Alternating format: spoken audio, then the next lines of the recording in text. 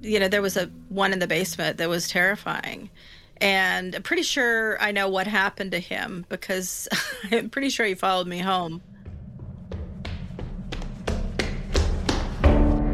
I'm Alyssa. And I'm Hadley. We're two interior design editors obsessed with the paranormal. This Halloween, we're stepping away from the beautiful homes we usually write about to tell a different kind of story. From cursed cottages to abandoned estates, we're uncovering the twisted histories of America's most notorious homes. So lock your doors and leave the lights on. This is Dark House.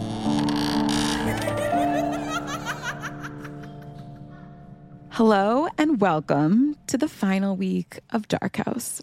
I'm Alyssa and I am here with my co-host Hadley, and we have one last house to share with you guys. Now, usually this is the part where I would make Hadley guess which house I picked, but I accidentally spilled the beans to Hadley the other day, so she already knows that today we're talking about the S.K. Pierce Mansion in Gardner, Massachusetts.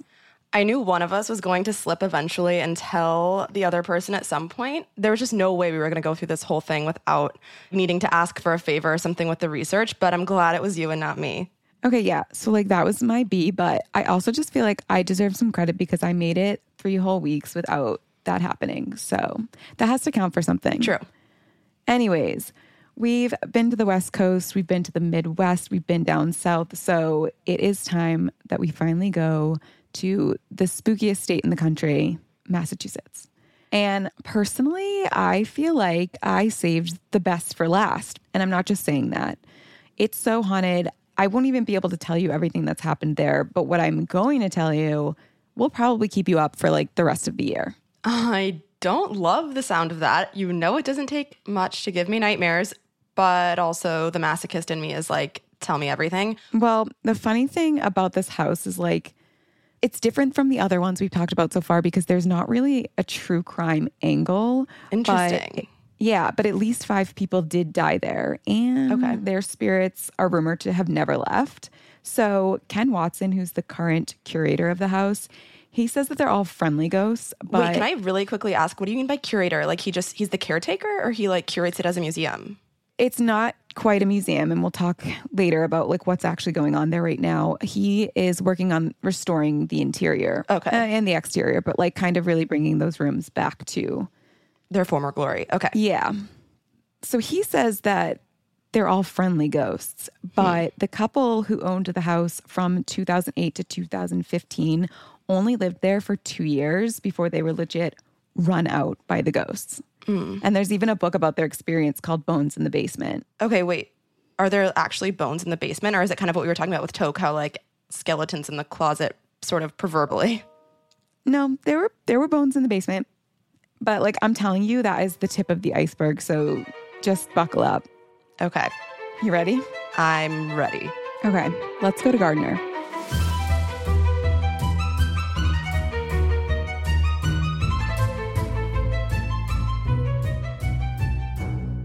So the S.K. Pierce Mansion takes up the entire corner of West Broadway and Union Street in Gardner, Massachusetts, and it's named after its original owner, Sylvester Knowlton Pierce. What a fancy name. Fancy name. He actually earned his fortune manufacturing furniture, which I felt was fun for us, nerd alert. Yeah, totally.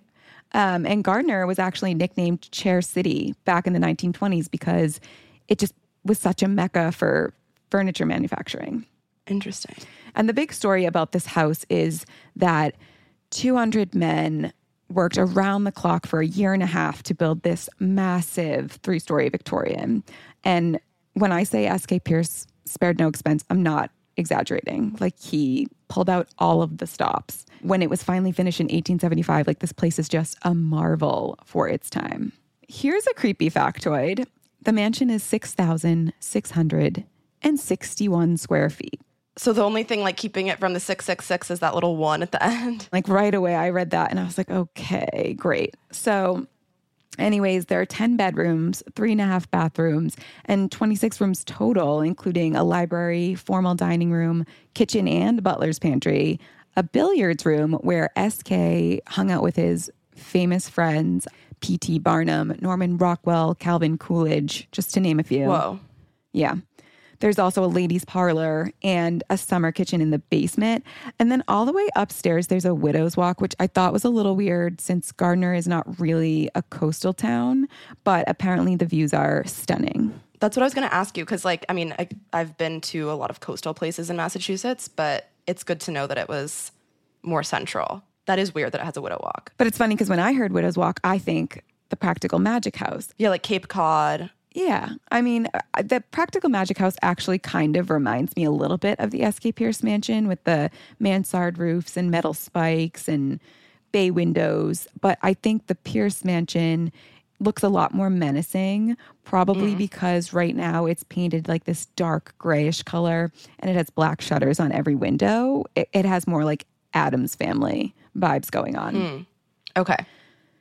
But regardless, you can tell that a lot of care went into the exterior craftsmanship and the interior is just no different. So because he was a furniture manufacturer, he went ham on the details. He used 16 different types of wood throughout the house, and every single room has these like elaborate hand-carved moldings and big ornate doors. They had Tiffany lamps and chandeliers installed. They had gas lighting in every room. There's 2 cisterns in the house running water from the attic throughout the house, which in the late 1800s, that really wasn't a thing for most families. They even had, I think, like an early version of an intercom system. So that was kind of what you were saying about how like it was state of the art. Yeah, so he really just took his fortune and built this dream mansion. Yeah, like I want to move in, but I bet I won't in a second. Yeah, not by the end of my story. He barely had time to even like enjoy the fruits of his labor before tragedy struck. Here we go. Here we go. So 2 weeks after moving into the mansion, SK's wife, Susan Pierce, dies from a flesh-eating bacterial infection. I'm so creeped out by the word flesh eating. I mean, it sounds like a horror movie. So she dies, and that leaves SK alone with their 18-year-old son, Frank. But they're not alone for long because 2 years later, he marries a 28-year-old woman named Ellen West. SK and Ellen have 2 sons of their own, Stuart and Edward. And when SK dies in 1888 in the house is left to Ellen, which was a little bit against the norm of the time. But eventually, when she dies, the house does go to the 3 sons, and they just end up fighting over it for years, literally like suing each other back and forth until the 2 oldest brothers finally move away. Now, at this point, the youngest son, Edward Pierce, gains control of the house, but it just really doesn't go well for him. So first of all, his youngest daughter, Rachel Pierce, dies in the house, again, of a bacterial infection. She's 2 years old. So that's really, really sad. Yeah. And then the Great Depression hits, and Edward and his wife, Bessie, are forced to turn the mansion into a boarding house to make ends meet. And by the time his wife dies in 1951, the house is just beginning to fall apart. And so he holds on to it for as long as he can, but finally in 1965, he doesn't have a choice, and the house is transferred out of the Pierce family for the first time since it's built.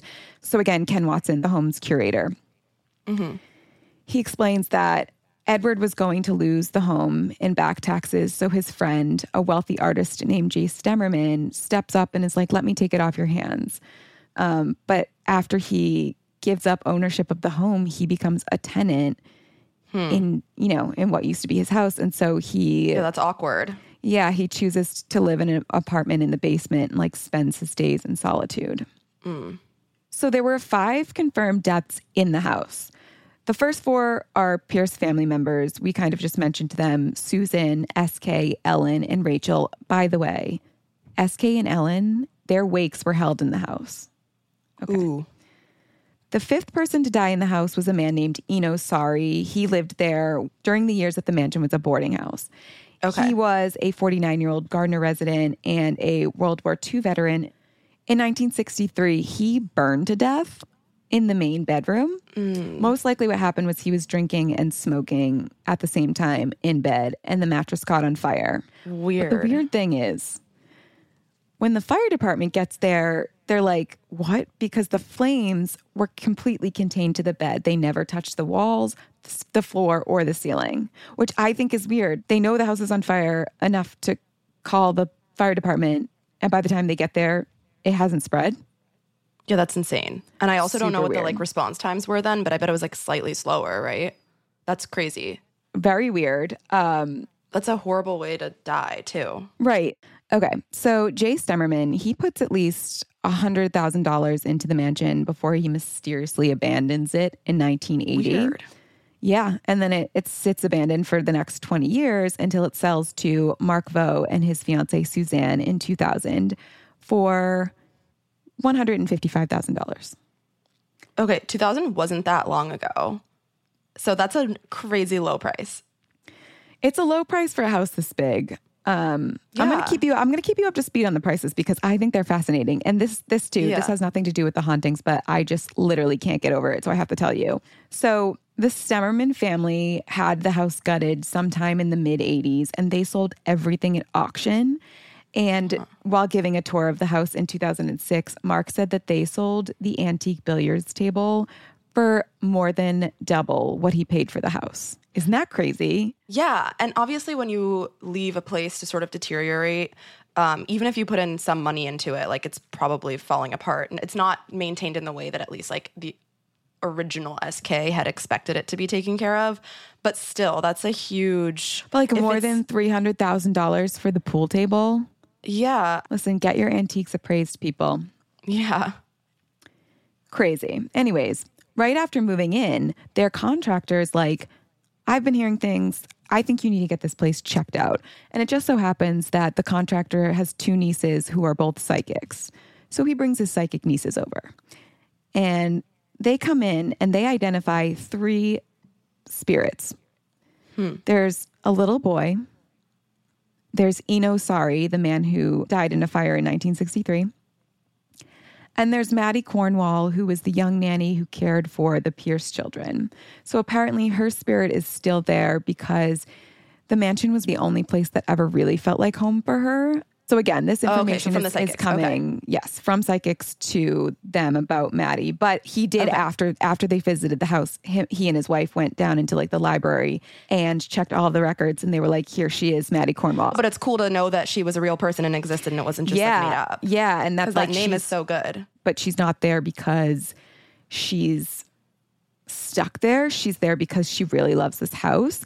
They also shared that Maddie is like the hall monitor, head honcho of the spirits. Like she keeps all the other spirits in check and she's like the protector of the house. So she's kind of a big deal. I like her. Okay. Yeah, I like her too.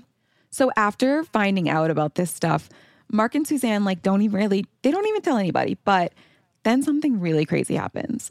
So there's a pizza shop across the street from the mansion. And one night while Mark is over there, he meets this man named Bill Wallace.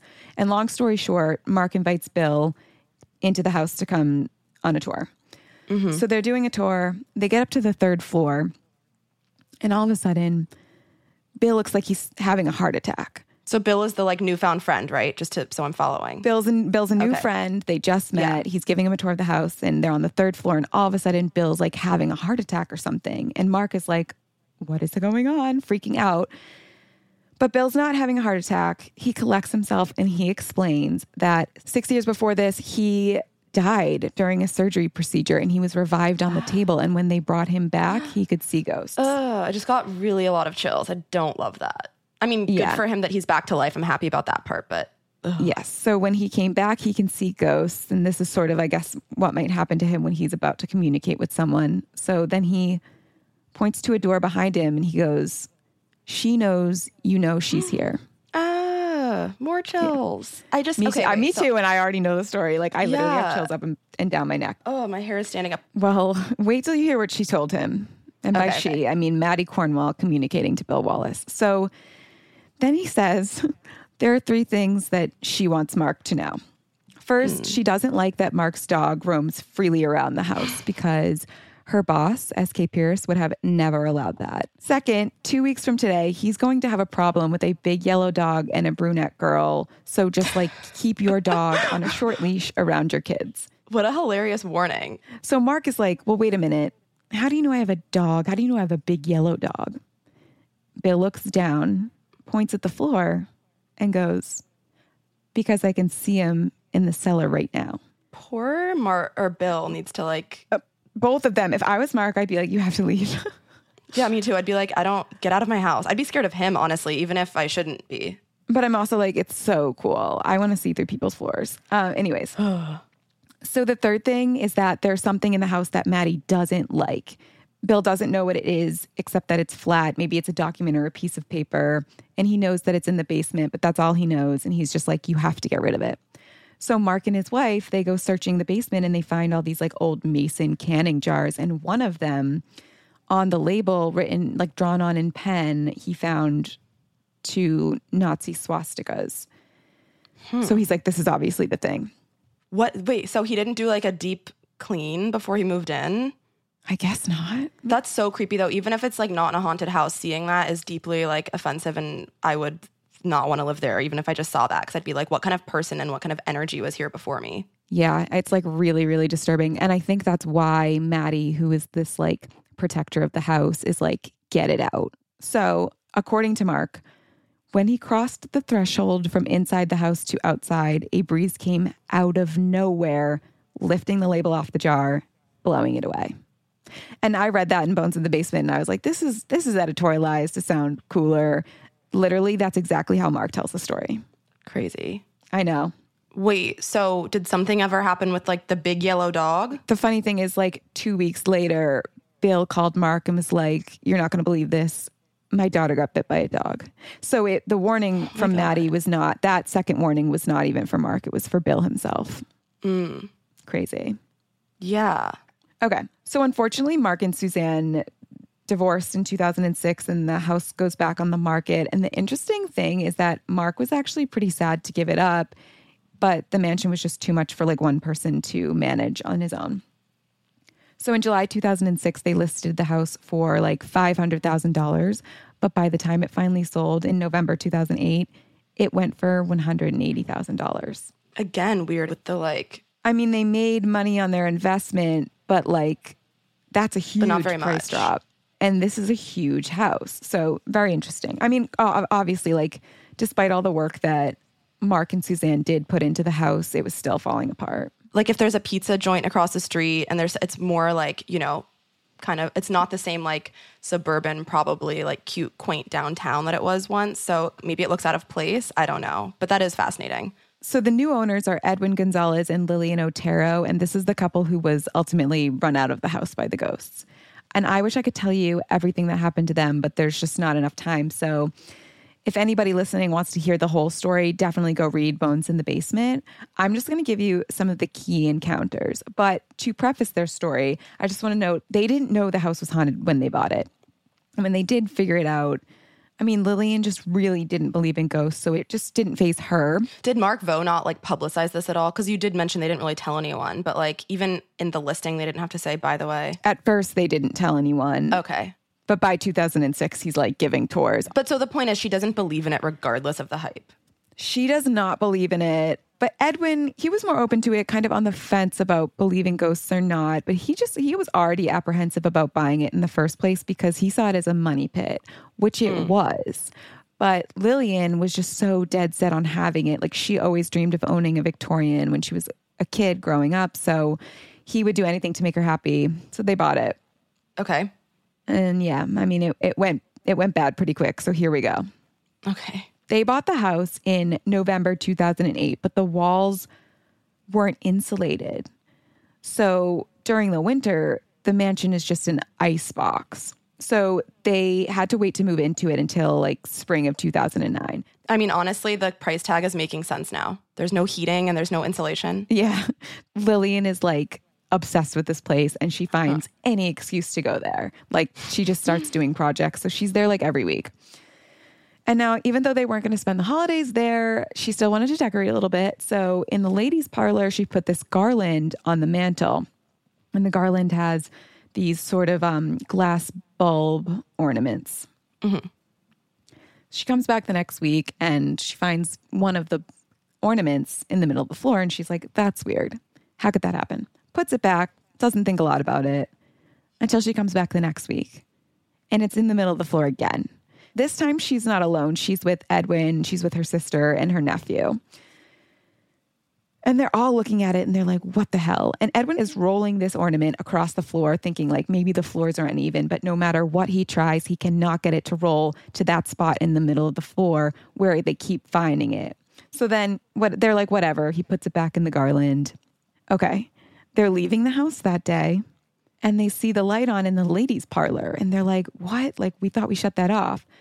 Lillian opens the door so that she can shut the light off. And then she stops dead in her tracks because there's the ornament in the middle of the floor again. Was it just like a really fugly ornament? And Maddie was like, I don't like this color. I think they were like, we're here. Like, this was the beginning of all of it. I just wonder what their point is. Okay, keep going. So another incident that happened before they even moved in, while Lillian was alone in the basement one day trying to build this shelf for her gardening supplies, she keeps feeling like somebody's watching her.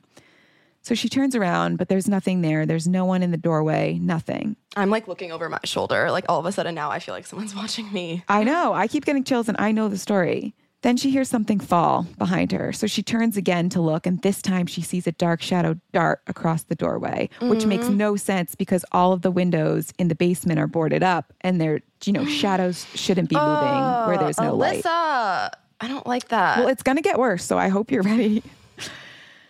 So she kind of just lets it go because she is a non-believer, so she's just not going to give in to this stuff. But even if you're a non-believer, like, okay, me too, honestly. Most of the time I'm like, there's some other explanation, whether it's like I am hallucinating or it's a rat, or like I would be scared of like anything darting past me really fast. She's a tough nut to crack, but she does crack. Okay. So she comes back the next week and she feels it again. She feels like something's watching her. She turns around and it's the shadow figure again, but this time it scares her. Like she jumps and it slowly floats up towards the ceiling over her head. They always go to corners. Listen, no, this is right above her. And so she's like waving her hand above her head and nothing's happening. It's not changing shape. It's not moving. And she said it was so dark, she couldn't even see through it. And this is the moment that she is like, I just saw a ghost. So she gets the hell out of there immediately after. And I mean, obviously things don't get any better after they actually move in. So there was one night in particular that was extremely rough on them. Basically, they wake up in the middle of the night to their bedroom door slamming shut so hard and so loud, it shook the entire house. So Edwin jumps up thinking like somebody is here, somebody broke in. He checks the entire house. The front door is locked. The side door is locked. There is no one there. So he gets back to the bedroom and then the closet door slowly starts to shut before it slams shut. Same force and same volume as before. But this time they were awake and they saw it. So he flings this closet door open, but it's empty. This one is super creepy. Oh, good. So one morning, Edwin wakes up and he sees Lillian like walking around their bedroom, just really out of character. She's humming. He says she's never hummed the entire time they've been married. And he asks her like, what are you doing? And she just leaves the room and doesn't answer him. Ew, so he's like, I don't like that. Yeah. And he's like, whatever. And he goes to work for the day. But by the end of the day, he realizes like, the house is so quiet. Like, where is she? Whatever. He looks out the window and her car is still there. And he's like, so she's here, but like where? Finally, he finds her in the basement in the summer kitchen, leaning over the kiln, digging in it with a like small hand shovel, like a garden shovel. What the fuck?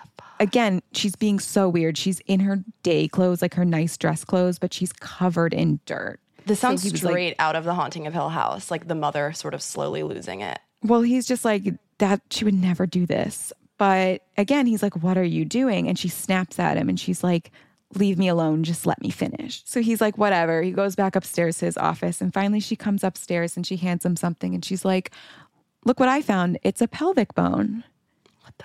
Oh my And God. he's like, how the hell do you eat? He's like, how do you know this is a pelvic bone? Maybe like, Mark's what? yellow dog brought it downstairs like a few years ago. Yeah, I'd love if that were the case. But she's like, I don't know. I just know. But I think it's a child's bone because it's small.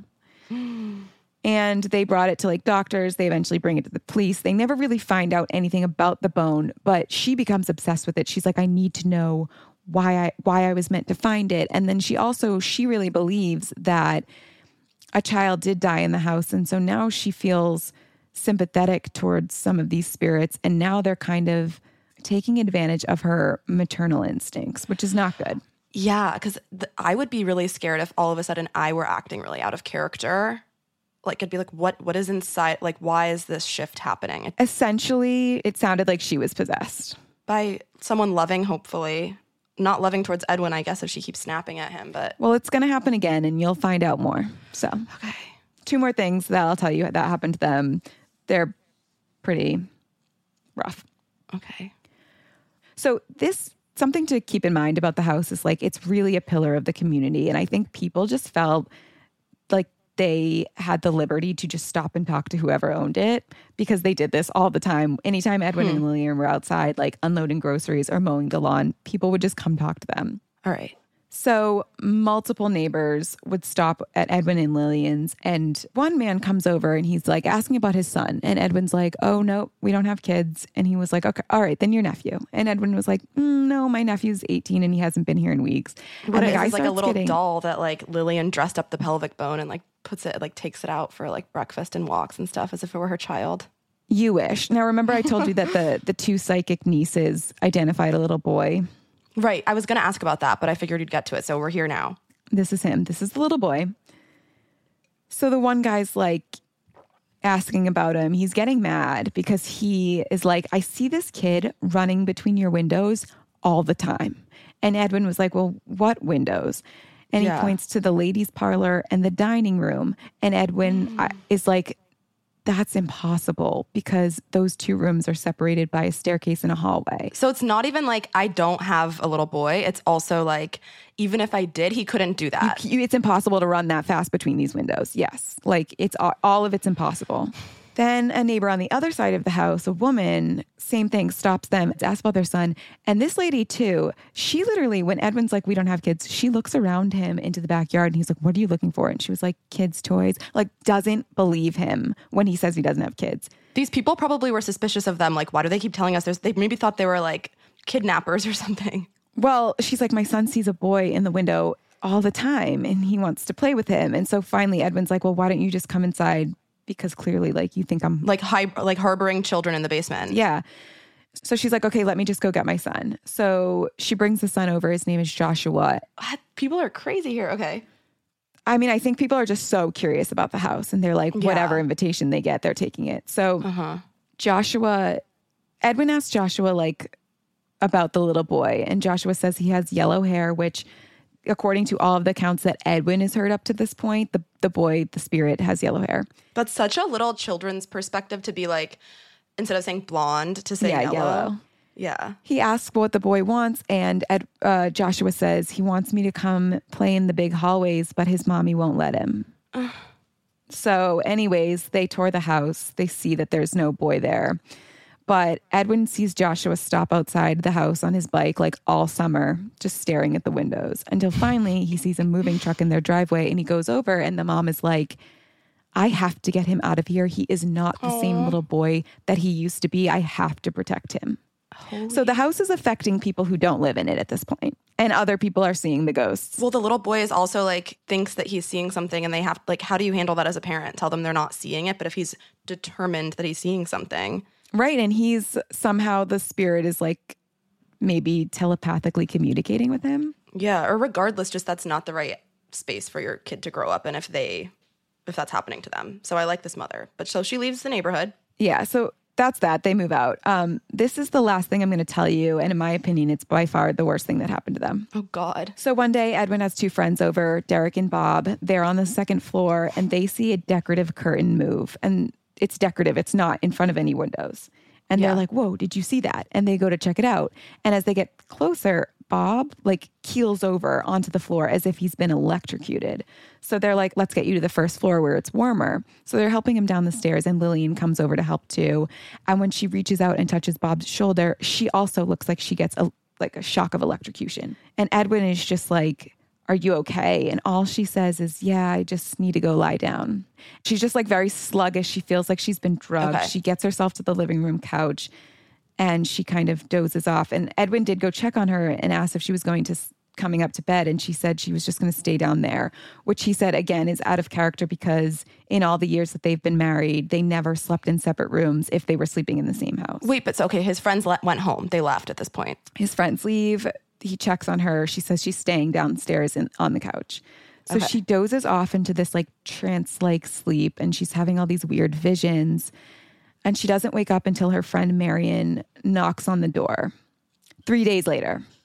Wait, okay, I'm sorry. That I can't buy into. 3 days later. But could she have like maybe, you know, when you're really sick with the flu or something, you wake up in a fog and then you just fall right back asleep? Could it have been that? Also, Edwin, like, thanks for checking in on her once, but like maybe hospital at this point. Well, so she didn't eat. She didn't go to the bathroom. And when she wakes up, she's so weak and she's pissed at Edwin because she's like, why didn't you wake me up? Yeah, I mean, same. Divorce papers I would serve. Well, he was under a spell for 3 days as well. So he woke up every morning seeing this full apparition of a woman with long dark hair, and she's in a white nightgown, and she's looking out his window crying. And apparently her like anguish was so palpable it made him cry.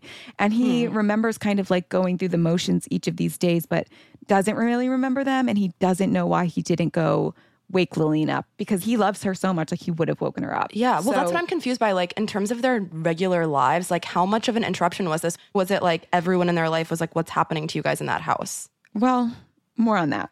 Later that night, as soon as she gets into bed, Lillian starts screaming, get her off me, get her off me. And Edwin is like, what do I do? And so she's like yelling at him again, like, push me off the bed, get her off me. So he does. And when she gets back up, she is terrified. She's crying. And she's like, I couldn't move. I was paralyzed. And so in these 3 days, because you asked, like, what are their friends thinking? Yeah, I would get a wellness check on them for sure after like 2 hours. Well, okay, so Marion only showed up and knocked on the door because she hadn't heard from them and she was worried. So that's yeah, of course, the friend Marion. But here's the return of Bill Wallace, the guy who could see through the floor. In these 3 days, Bill can tell that something's wrong. But has he ever met them, or he only met Mark? He didn't know the new owners, right? He might have met them during paranormal investigations that were going on at the house. Oh, okay. Again, this place is like a huge pillar of the community, so people come in and out all the time. I'll talk more about that in a minute. Bill walks into the kitchen and sees Lillian sitting at the table with the woman behind her with her hand on Lillian's shoulder. And he says that the woman looks a little bit like Lillian, but older with more menacing features, and she has a really creepy smile. And so very calmly, he just says, like, she's still here with you. Well, yeah, because he doesn't want to piss her off. Right. And then he also doesn't want to freak them out. But then he tells them, like, you need to get out. What's her smile? Why is she smiling like that? She sounds really, like, almost evil in a way. Like laughing at something that no one else can see. You know, when you see someone do that, it's like... Well, maybe she's like, I see you seeing me, or whatever. That is just a fraction of what has gone down in this house. But they had so many different paranormal investigators coming in and psychic mediums, and all these different people have sort of corroborated the same, like, 7 key ghosts. So you know that there's Maddie Cornwall, there's Eno Sari, and the little boy. But there's also said to be a little girl who is encountered on the 3rd floor. She's believed to be Rachel Pierce, Edward's daughter. Okay. And psychics have also picked up on S.K. Pierce himself. Plus, there's whatever or whoever the shadow figure in the basement is. And many psychics warned Edwin and Lillian that that entity in the basement was something different, something darker, and that it might even be holding other spirits in the house hostage.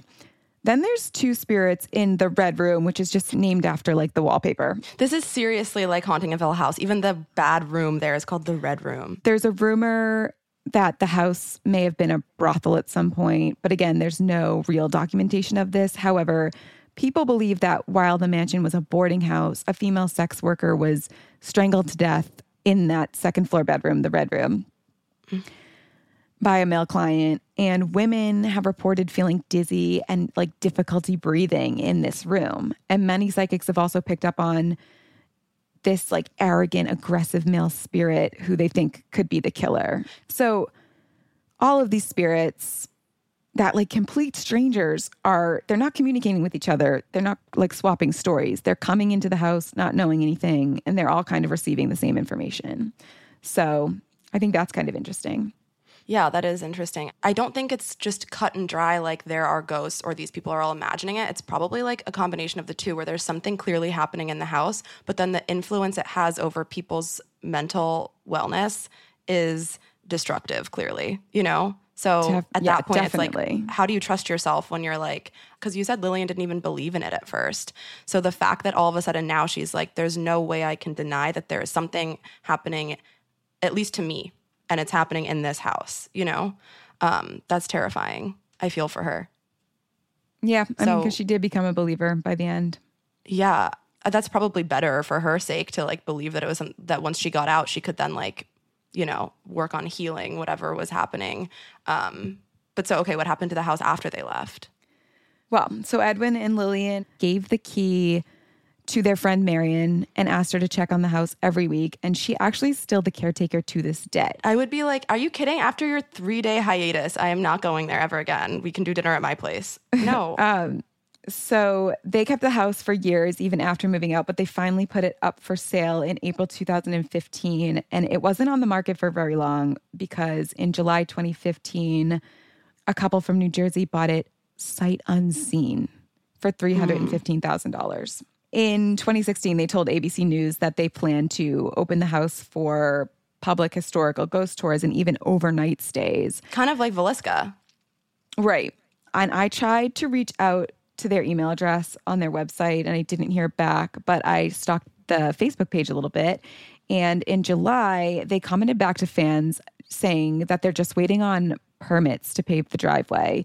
And Ken Watson, who's been restoring the house for the last 4 years, he did an interview this summer and shared that 3,000 people have already put their names on the waiting list for overnight stays once it opens. Oh my God, that's so crazy. Would you go? No, I really would not go. Would you? I would maybe go, but I don't think I'd sleep there. Or like I could stay overnight, but I'm not sleeping. Yeah, I mean, I just have no interest in like, if I want to go experience something like that feels like it's haunted, it's not going to be at a place where people describe like full-blown possessions and also just like it's freezing. I mean, I'm not sure if they've insulated the walls since then, but I hope so. I hope they had a permit for that too. So one thing that I'm just kind of stuck on is the situation with the paranormal investigations. So Edwin and Lillian allowed a lot of groups to conduct investigations in the house, but as more groups would come in, they would have more people like psychics or paranormal experts in these groups pull them aside and tell them that the spirits really didn't like it. And on top of that, apparently some of the paranormal groups were like tracking in new outside spirits and basically turning the mansion into this ghost hotel. But it's not like they were just having all these groups there for, you know, for fun. They were trying to get answers about what was going on in the house, and the money that they would get from the investigations, they put towards restoring and renovating the house. So what I'm like wondering is if they wanted to clear the energy in the house or if they were just trying to learn more about the spirits, like how could they go about doing that without actually making it worse? Or is there just like no way? I understand the like desire to hear their story, because that's what we were talking about last week too. You know, like once you hear their story, then maybe the spirit will rest. But clearly that like also just curiosity, you know, but obviously. Yeah. I mean, why does anybody go get like a palm reading or tarot card reading or whatever? Like you just want to know, like it's not, it doesn't, you know, it's not. You're looking for more information. Yeah. Right. And so, I mean, I don't know. And then like if the ghost didn't like paranormal investigators coming in and poking around the place, how are they going to respond if the mansion gets turned into this sort of like bed and breakfast or like a tourist attraction? But if it's not livable, which clearly it wasn't for Edwin and Lillian, then now what? Like, can anyone ever successfully own this home as a resident? Can it be like a museum open to the public? Is it neither? Do they just have to knock it down? Like, what is somebody supposed to do with a property like this with so much rich history and all this amazing architecture? Yeah, I honestly think that the best bet for that kind of thing is like, okay, people can come in and then get out when they want to. But for one person to like, you know, own the home and then have to live in it, it doesn't seem like suitable for living people anymore. Well, there's no way to really get the answers, but it is the last episode. And when we started planning the show, we kept saying like how we wanted to talk to a psychic medium. So I wanted to make sure that we got to do that. And it just so happens that in addition to being an author, Joni Mayhan, who wrote Bones in the Basement, is also a medium and self-proclaimed ghost magnet. She actually used to live in Gardner, Massachusetts, and has been to the mansion many times. So I'm hoping she can answer some of our lingering questions about the ghosts there. And as someone who is in the business of telling ghost stories professionally, she felt like the perfect person for our last episode. Totally. I'm excited to talk to her too. I have some questions for her, especially because I'm curious to hear how these mediums sort of corroborate everything that they're saying that they see. So I feel like speaking directly to someone will be helpful. Yeah, and she also hosts haunted ghost walks in the town where she lives, which I feel like is our dream job. Completely. So let's go talk to her. Okay.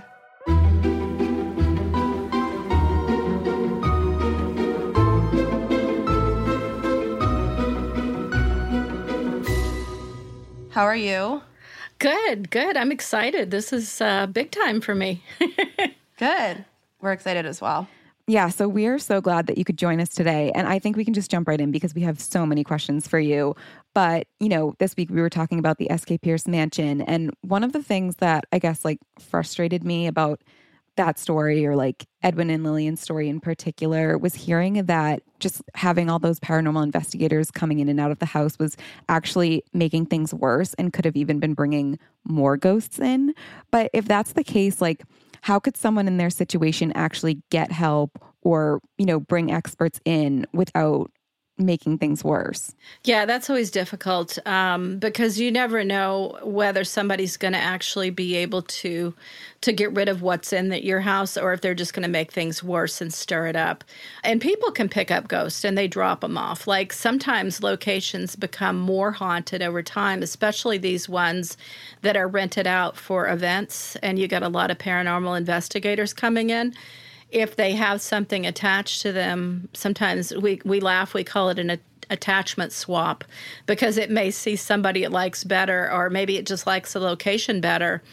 So they do have free will in the fact that they can move and reattach to different people or different locations. So they're not just stationary unless something's keeping them there, or unless they feel that they are stuck there. So it's hard. I mean, you do your best, you do your research, you learn how to keep yourself protected, and you always have a backup plan. If someone is metaphysically gifted and they start getting things latching onto them, they need to figure out what they're going to do to get rid of it. And I always say, look for a good psychic medium or a shaman. Those two have been the most effective for me. When you say attach, I guess this could probably have a variety of meanings, but is it sort of like a possession, or do you mean something else when you say attached?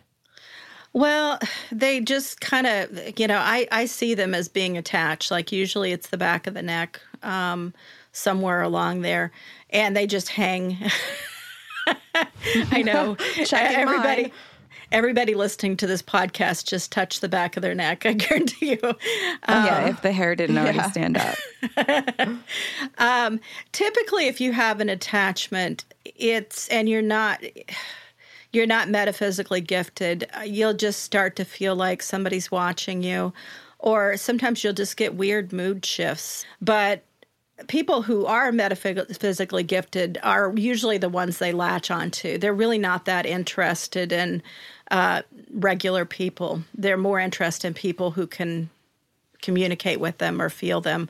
And sometimes it's just because they want to experience human experiences, and other times it's not great. They want to mess with you. So, speaking of messing with you, it seemed like some of the spirits at the S.K. Pierce mansion were intent on giving Edwin and Lillian a particularly hard time. I was wondering, why might that be? Do you think that they were negative people when they were alive, them being the spirits, or have they somehow grown darker over time?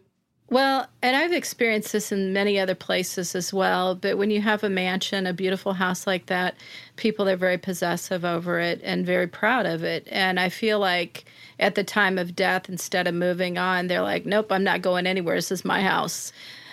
They weren't negative necessarily. I'm not going to say they were ever really truly happy. I feel like they chased happiness, and it kind of goes back to that money can't buy happiness because they had so much money. So one of the things that crossed my mind reading this book, because at one point Edwin and Lillian were getting to the edge. They were just like, do we just sell this house, get rid of it, and let somebody else deal with it? And so my question to you, and I don't know if there's really an answer in the world for this, but like, you can't just keep changing hands of owners and just hoping the next one can figure it out. So like, how can someone ever come and own this house successfully? Is there anything that you think new owners could do better, or just like, to kind of make it actually inhabitable? Absolutely, and it has happened. So Bones in the Basement was written in 2015, and a lot's happened since that point. I feel like the ghosts were chasing them out of the house because they weren't doing the repairs that needed to be done. We would just go in and just, it would hurt your heart to look at the deterioration that was happening in this house. And it didn't have much longer before something really bad happened. So once they finally decided to sell the house, it stayed on the market not very long before a very wealthy dentist from New Jersey picked it up. And since that point in time, they have sunk so much money into restorations. The house looks beautiful. And in turn, the haunting has turned around. So it's still haunted, but nothing negative is happening. The caretakers experience certain things, like sometimes they'll see footprints in sawdust, or they'll hear noises, various things. They are opening it up to investigations again, so people are getting some good responses, but nobody lives there right now, so I don't know what's going to happen. They're hoping to turn it into a bed and breakfast, which I think would be a good fit for it, but I do worry because it may go back to that attachment swap scenario we talked about earlier, where people start bringing in more ghosts, and then we're back to square one again, even though the house looks beautiful now. It's kind of cool if the spirits in the home are like sticking up for it in a way of like, well, wait a minute, we need new siding and a new roof. And so until you do that, like GTFO. But I guess my question is like, how will they respond to guests coming in and out? Like, is that something they'll think is really cool? Because back in the day, this was like a massive, mansion of a very successful man with celebrity friends. And so they're used to like guests coming in and out. Or would that be something that they're just like, get out, like this is our family home and all they really wanted was renovation? I guess we'll find out. I am not sure how that's going to work out. I think it really depends on the people that come in and their intentions, as to whether they're going to have a negative or a positive experience. I really feel like the really nasty ones are gone. There was one in the basement that was terrifying. And I'm pretty sure I know what happened to him because I'm pretty sure he followed me home. Oh my God, yeah, wait, tell. Yeah. I want to know. Well, I had been there and I came home and all of a sudden I had a nasty ghost in my house as well. And it was giving me nightmares and I was seeing shadows rip across the room. So I contacted my shaman friend and he remotely removed it. And he said it was the dark one from the Victorian mansion. But they have not had any experiences in that basement since that point. Not that negative. Like they would see full-blown shadow people racing across the basement. And your hair would raise on the back of your neck when you'd walk down there. It was just terrifying to be down there. And the energy really changed down there. Of course, it also changed with the renovations because when Edwin and Lillian were there, they had the windows in the basement boarded over, so it was a dark pit. And once the restorations began, the new owners actually put bars over the windows to keep people from breaking in, but you can still see sunlight. And so now the basement is a bright, sunny place like it was when it was a new house. Did your shaman friend get any sense of who it was? Do you have any info on that? Yeah, I was just going to ask too, or historical records that kind of pointed you in a direction to put the pieces together and realize what happened to this person. Yeah, some of the history is lost in time, and sometimes you just can't find anything. And we did dig. I believe that the man in the basement, the ghost in the basement, was Edward Pierce. I feel like he had a very low vibration because he had lost this house that it was his father's pride and joy. He let it get so run down that he had to basically give it away to someone else. But I mean, we don't really know, and we probably never will know. So, it's my speculation. Do you have any ideas of who the little boy might be? So I think it could be a number of things. And again, we'll never know for sure, but I think it might have been a servant's child. We kept getting information about a boy drowning in the cistern. When Edwin and Lillian bought the house, it had been opened up. So there's a doorway literally into the cistern. But back in the day, that would have been full of water and opened on the top. So I don't know, we kept getting psychic mediums and information from the ghosts themselves telling us the little boy drowned in that cistern. Maybe he dropped a toy and went to get it and couldn't get out. And money hides a lot of stuff too, especially back in the Victorian era. If a servant's child died, they might be able to be paid off and keep that quiet because of his standing in the town. Would have been diminished by the fact that, somebody died in his house. I don't know. And that's just my opinion. There's a lot of people that feel that S.K. Pierce was a very upstanding man and would have never done that. Other people think that there was a little boy that was hit by a car out in front of the house. And maybe his soul wandered in. We've tried to cross him over. We've tried to communicate with him. He's very giggly. We've got his voice on EVP. I have, hundreds of EVPs on my SoundCloud account. If anybody ever wants to go listen to them, you can find them on my website, jonimahan.com. Would you stay at the bed and breakfast? I have stayed there. I've slept there quite a few times, and it was always a little bone chilling, I'll be honest. I'm supposed to be this tough as nails paranormal investigator and researcher that goes anywhere, but I have my limits. And when I'm sleeping, I like to feel like I'm safe because you're very vulnerable when you close your eyes. I would go to sleep and I'd leave the door open because there were other people there as well in other beds. And all of a sudden I would hear footsteps coming into the hall. And they would walk in, and they would walk to the doorway, and then they get louder, and I could feel them come right to the side of the bed. And didn't open my eyes. I could feel them standing there, like somebody standing there staring at me. And then all of a sudden, I would get poked, like, you'd feel a poke on your shoulder or on your leg. And you just lay there and kind of grit your teeth. And I mean, most people probably would open their eyes, but there was a part of me that didn't want to see anything, at that point. And that was pretty much my experience every time. I have a question that's sort of a little more like existential about houses versus hotels and bed and breakfasts.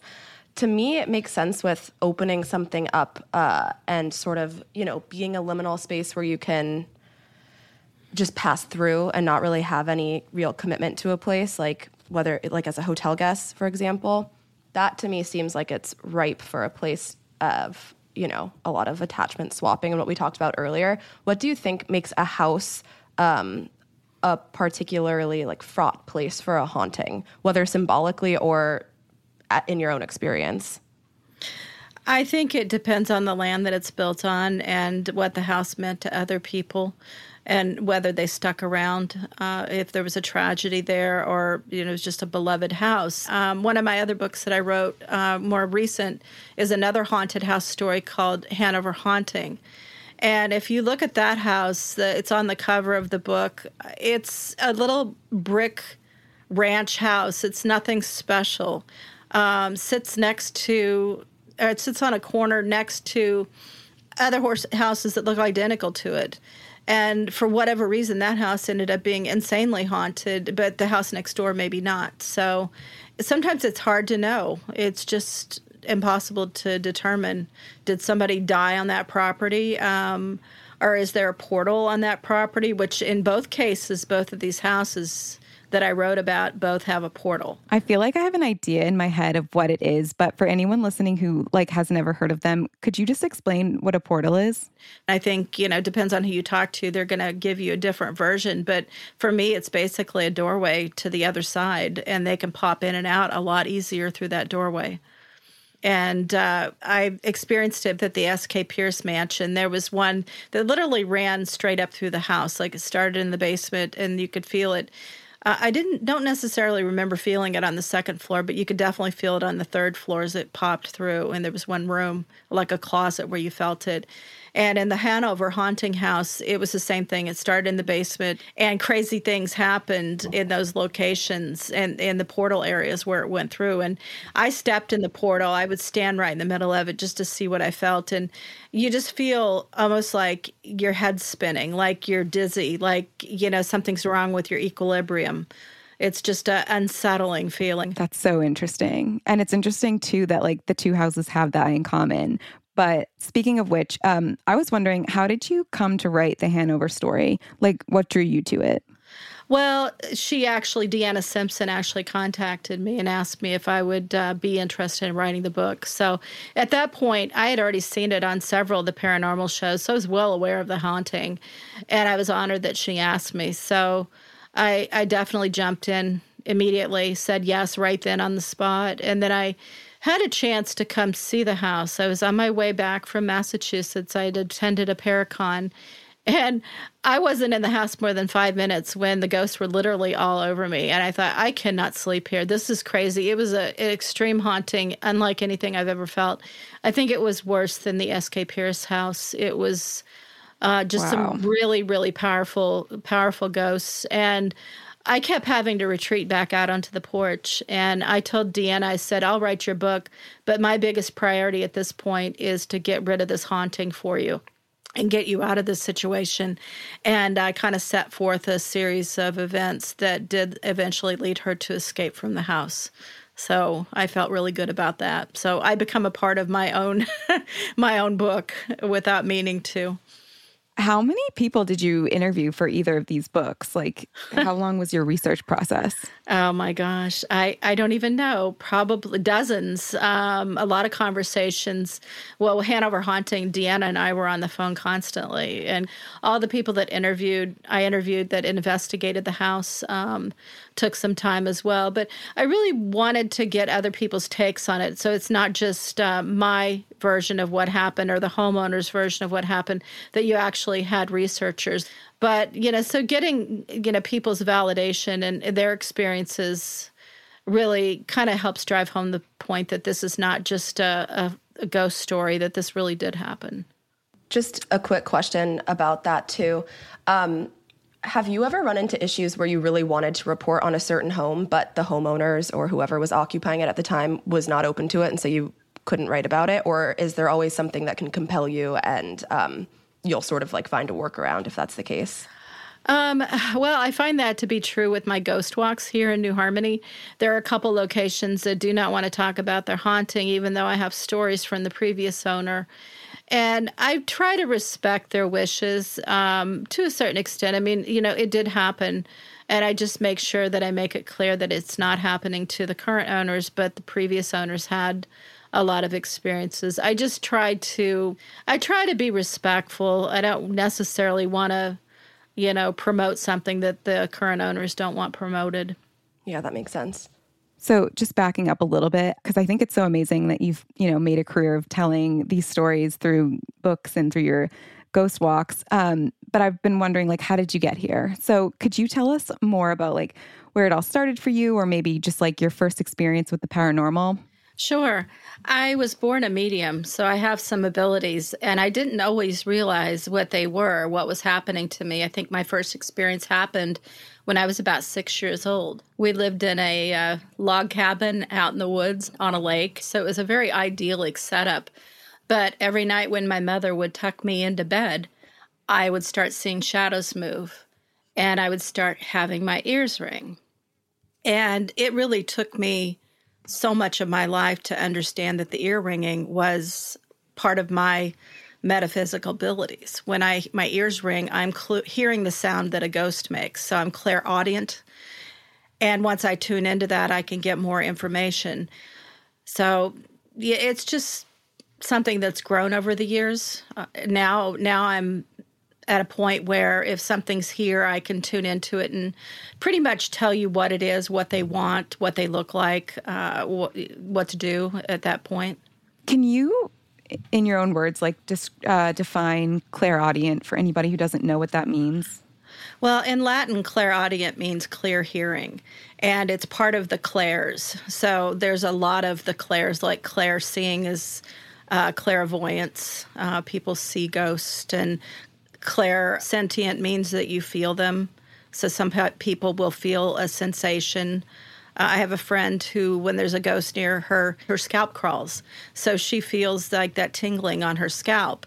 And over the years, she's learned to differentiate what it is based on where she feels that sensation. Like a male might be on the left or a female on the right. If it's older, it might be in the back, younger in the front. And usually it's a gateway when you have one of those sensations. And once you develop it, it often becomes stronger, and maybe perhaps you'll tap into another form of abilities. You know, for me, I'm also clairsentient. I'm also clairvoyant. So different things start coming, but my primary ability is the clairaudience. Have you ever been in a space where someone is telling you that they don't see anything and kind of doubting your experience and making you question it? Or are you confident enough now in your abilities to stand firm in them without that sort of external validation? Yeah, I'm to a point where I know what I'm feeling and I know what I'm experiencing. I do run into skeptics all the time. I do ghost walks in my town, and I also do host paranormal investigations. And there's usually somebody who got drug along who didn't want to come and attend, and it's usually a skeptic. And I understand that, and honestly, I'm quite skeptical about a lot of things, too. I don't just automatically name it paranormal. I'll try to explain why we're having these experiences. Of course, you know, if there is a ghost in the room, I'm going to feel it and I'm going to know that it's there. But I don't need that skeptic in the room to believe it as well in order to validate what I'm feeling. Can we talk about the idea of a ghost magnet? Because like that's the name of one of your books, and that one's more kind of autobiographical. I'd love to talk more about like what is a ghost magnet in your mind, and for a ghost magnet, it doesn't matter where you are. Probably not, right? No, I feel like ghost magnets are people that almost like a moth to a candle flame, like ghosts are drawn to them. And it depends. There's just a lot of people that have that. You'll know if you're a ghost magnet if you're just constantly having paranormal encounters. Things reach out to you. And a location doesn't have to be old to be haunted, and nobody has to necessarily die there. They just have to be drawn there. I was listening to another interview you did, and you were talking about how like people will call you and ask you to come to their home and check it out and see what's going on. And a lot of the times it's just like the former homeowner who's like kind of haunting the place. So I wanted to ask, like, are there any telltale signs that someone could tell the difference between like this is just the former homeowner or this is something darker? I think it depends on what's happening in the home, what kind of experiences you're having. If you're finding that your keys keep disappearing and reappearing somewhere where you know you didn't put them, that's one thing. But if something is showing up at the foot of your bed as a dark shadow and slamming doors, then it's probably something negative. I think you just kind of got to judge it by what's happening. And I always tell people, just make sure, just talk to them, say out loud, look, I know you're here, you don't need to do this, and you're actually starting to scare me. Can you please back off? We can share this space, but I can't handle what you're doing. And if that works, then chances are it's just a homeowner and they're cool with it, and they usually do back off. But if it's something darker or more negative, they're not going to back off, and that's when you need to find someone to come in and take care of it. And I don't recommend getting a paranormal team in, even though I've been involved in paranormal teams over the years. Most of them are just going to want to come in and get evidence and have an experience. They're not necessarily there to get rid of what's haunting your house, unless they have a psychic medium with them. So, do your research and find somebody who is capable of removing it and just have them come in. And then stop fixating on it. That's the big thing. A lot of people that have a haunted house, when I go over, they'll show me, 150 pictures they've taken. And when you put that energy into it, you empower them. So when you start having experiences, if you don't want the haunting, you just ignore it. You just let it go. You don't let it scare you. They're not going to hurt you. You just acknowledge it in your mind, but don't react to it. And certainly don't pull out your camera or your paranormal gear or whatever you want to try to communicate, because that just encourages them to get stronger. And then in addition to research, because we've learned so much about how the land really is going to dictate what's going to happen in the house you move into, is there anything you recommend a new homeowner do as they're moving into a new space to kind of clear things from the start? Yeah, I think just trusting your gut instincts. I think, we all have some certain level of sensitivity. If you walk into a house, just trust what you're feeling. If it doesn't feel right, you feel like you're being watched, if the house just doesn't feel like home to you, then move on to another house, no matter how good the deal is, like we found out from the Victorian mansion. I almost felt in the way that the beginning of that story is told about how Edwin didn't seem sold on it in the beginning, but Lillian was I really want this house. Do you think she was being drawn to it from the jump? Somebody was pulling her in? Oh, absolutely. From the very beginning. I feel like it selects people that it likes, that it wants. And I don't know what it wants with them. Did it want me to write a book to tell the story? Because at the time, before I wrote the book, there were a lot of rumors and there were a lot of misinformation out there that was being passed around. And I just wanted to get all the stories on paper so that we had it documented.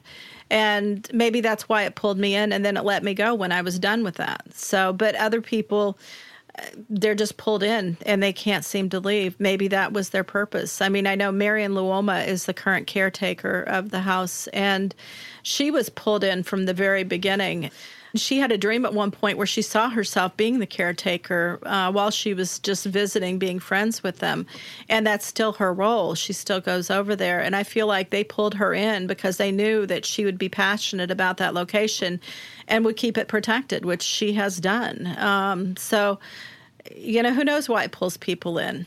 It has its own... So interesting. Its own reasons. Yeah, oh, definitely. And that's why we investigate the paranormal, because we want to learn these answers. That just is interesting to me, too, that, partners going into this together, one of them has a weird feeling about it, and the other one really is, it just makes me a little more... It will make me take pause next time I'm shopping for apartments. I'll just say that. Bring a good psychic medium with you. Yeah, Alyssa, you're coming with me. Yeah, I will. Before we just wrap things up, I just wanted to make sure, Joni, that you get to tell everybody what book are you working on right now and how can they join you on one of your ghost walks? Oh, excellent. Yeah. Well, you can go to my website, which is jonimayhan.com, and find out about my ghost walks if you're in New Harmony. My next book's fiction. I have a series that I'm writing, and the first book in the series is called Creepy Dead People, and the second book is called Demon a la Mode. So there is a humor aspect to it, but it follows a paranormal researcher, like a scout who goes in for a paranormal show. And she has things happen to her while she's there. So the second book is her second location. So it'll be out in ebook and paperback. And I want to mention that Bones in the Basement is also on Audible. So if you like to listen versus read, the man who narrated this book actually played the role of Bill Wallace in A Haunting when it was on TV. So he gives it a really good read, very creepy read. And you're still doing ghost walks, right? Oh, yeah. I do them pretty much year-round. Started in March, and I ended in November last year. So we're in a kind of a mild climate, so southern Indiana, we can do them. Sometimes I've done them every month of the year, but if it's 14 degrees, I'm not doing one. Well, hopefully Hadley and I can come out sometime and do one. That would be so fun. Oh, yeah, yes. We have a lot of fun. We always laugh, and I say I may not scare you, but I'll definitely keep you entertained. Love that.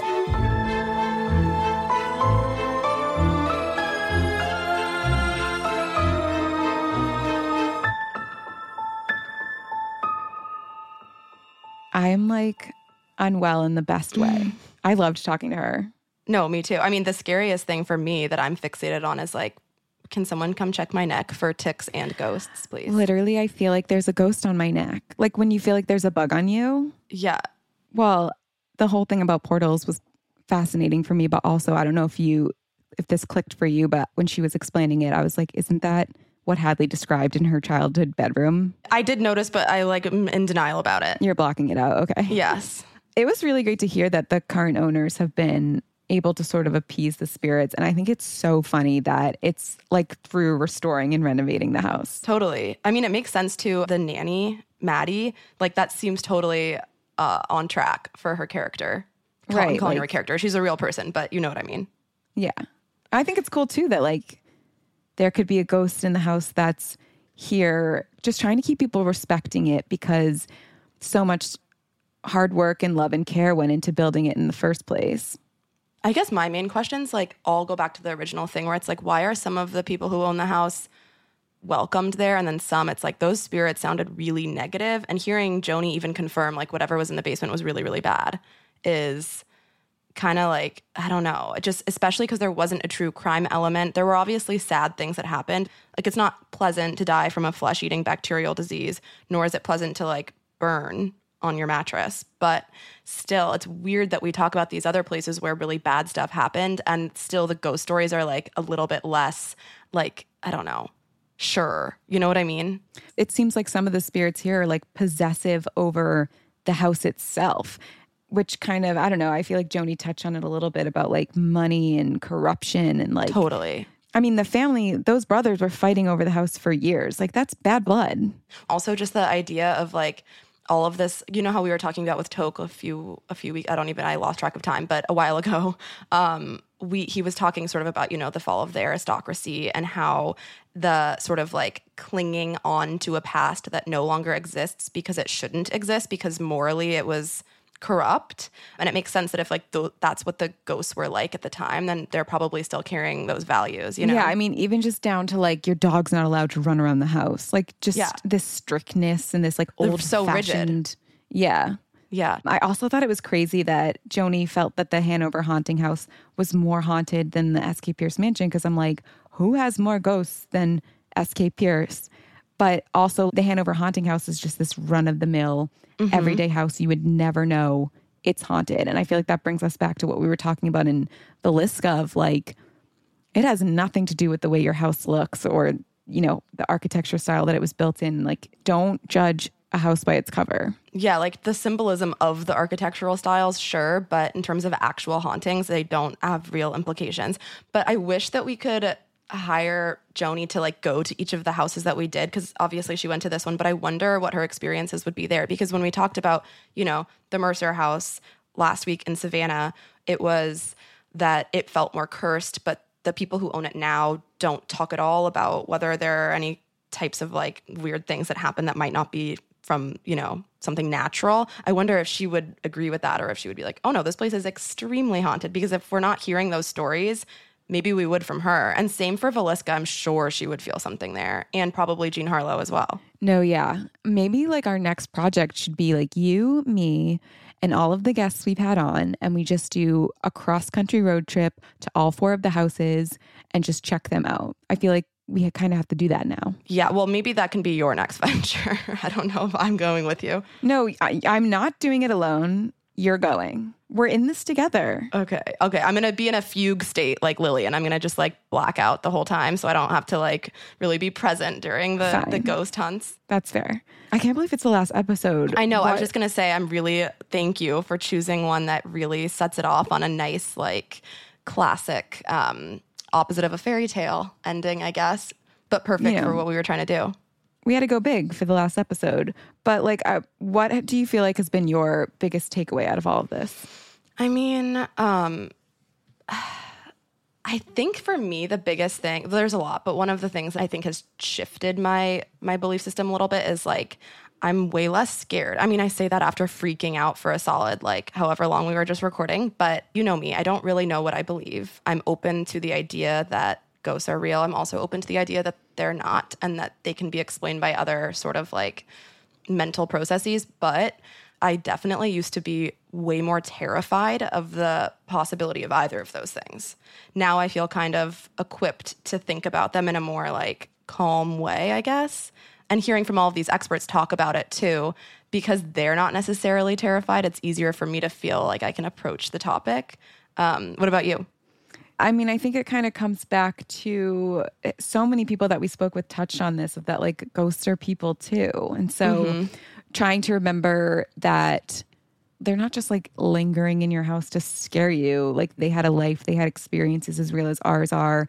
And kind of like honoring that history and honoring these stories, especially for anybody who didn't get as much of a voice in their actual lifetime. Like it is important to tell these stories and not to think of ghosts in such a negative connotation of like, well, now my house is haunted and I have to leave. It's more just like, what can we learn from their stories and their past to live better lives ourselves? Yeah, completely. I really agree with all of that. And the other thing that I would just sort of like take a little step further is that so many of these stories too, they serve a purpose beyond just like deciding whether or not they're real. It's also about all of the value that like telling these stories does. It's a different way of learning about a place and kind of these like local histories that because you know, the domestic space tells you so much about our lives. Even when I'm writing an article for House Beautiful and it's like about the history of the kitchen layout and how it's changed, it reflects certain like political and social patterns. And the same is true when you look at a ghost story. It tells you about the most like intimate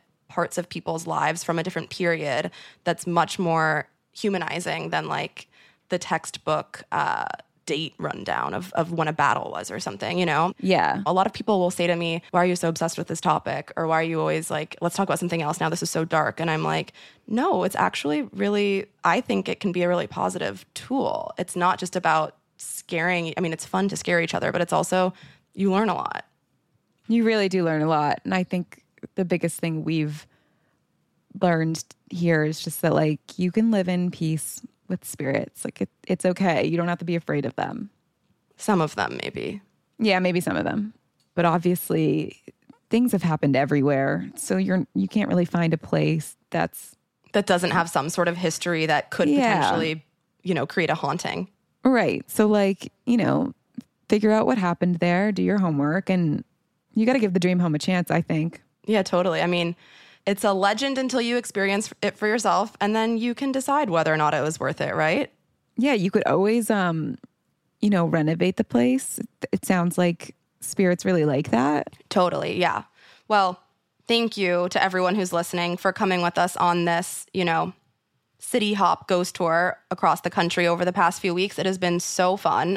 A little nightmare inducing for sure, but definitely worth it. And I have to say that like, I just feel like I've started, you know, really getting into this research about all of the ghost stories and haunted houses. So we're definitely not going anywhere. Our interest in this is not going anywhere. If you ever want to reach out and share your own haunted house stories, you know where to find us, and we will gladly listen. Hopefully though, send them maybe before the sun sets so I can try to sleep. It's been a journey. Hopefully we can all sleep soundly after this. I doubt that somehow. We'll see. Thanks for listening to this episode of Dark House. If you're looking for even more spooky stories, head to housebeautiful.com/darkhouse to check out some of our favorites. Or if you're totally freaked out and need a distraction, you can do what I do and look at pretty interiors to calm down. To unlock all of our exclusive home tours and get the magazine delivered right to your door, sign up for our membership program at housebeautiful.com/join now.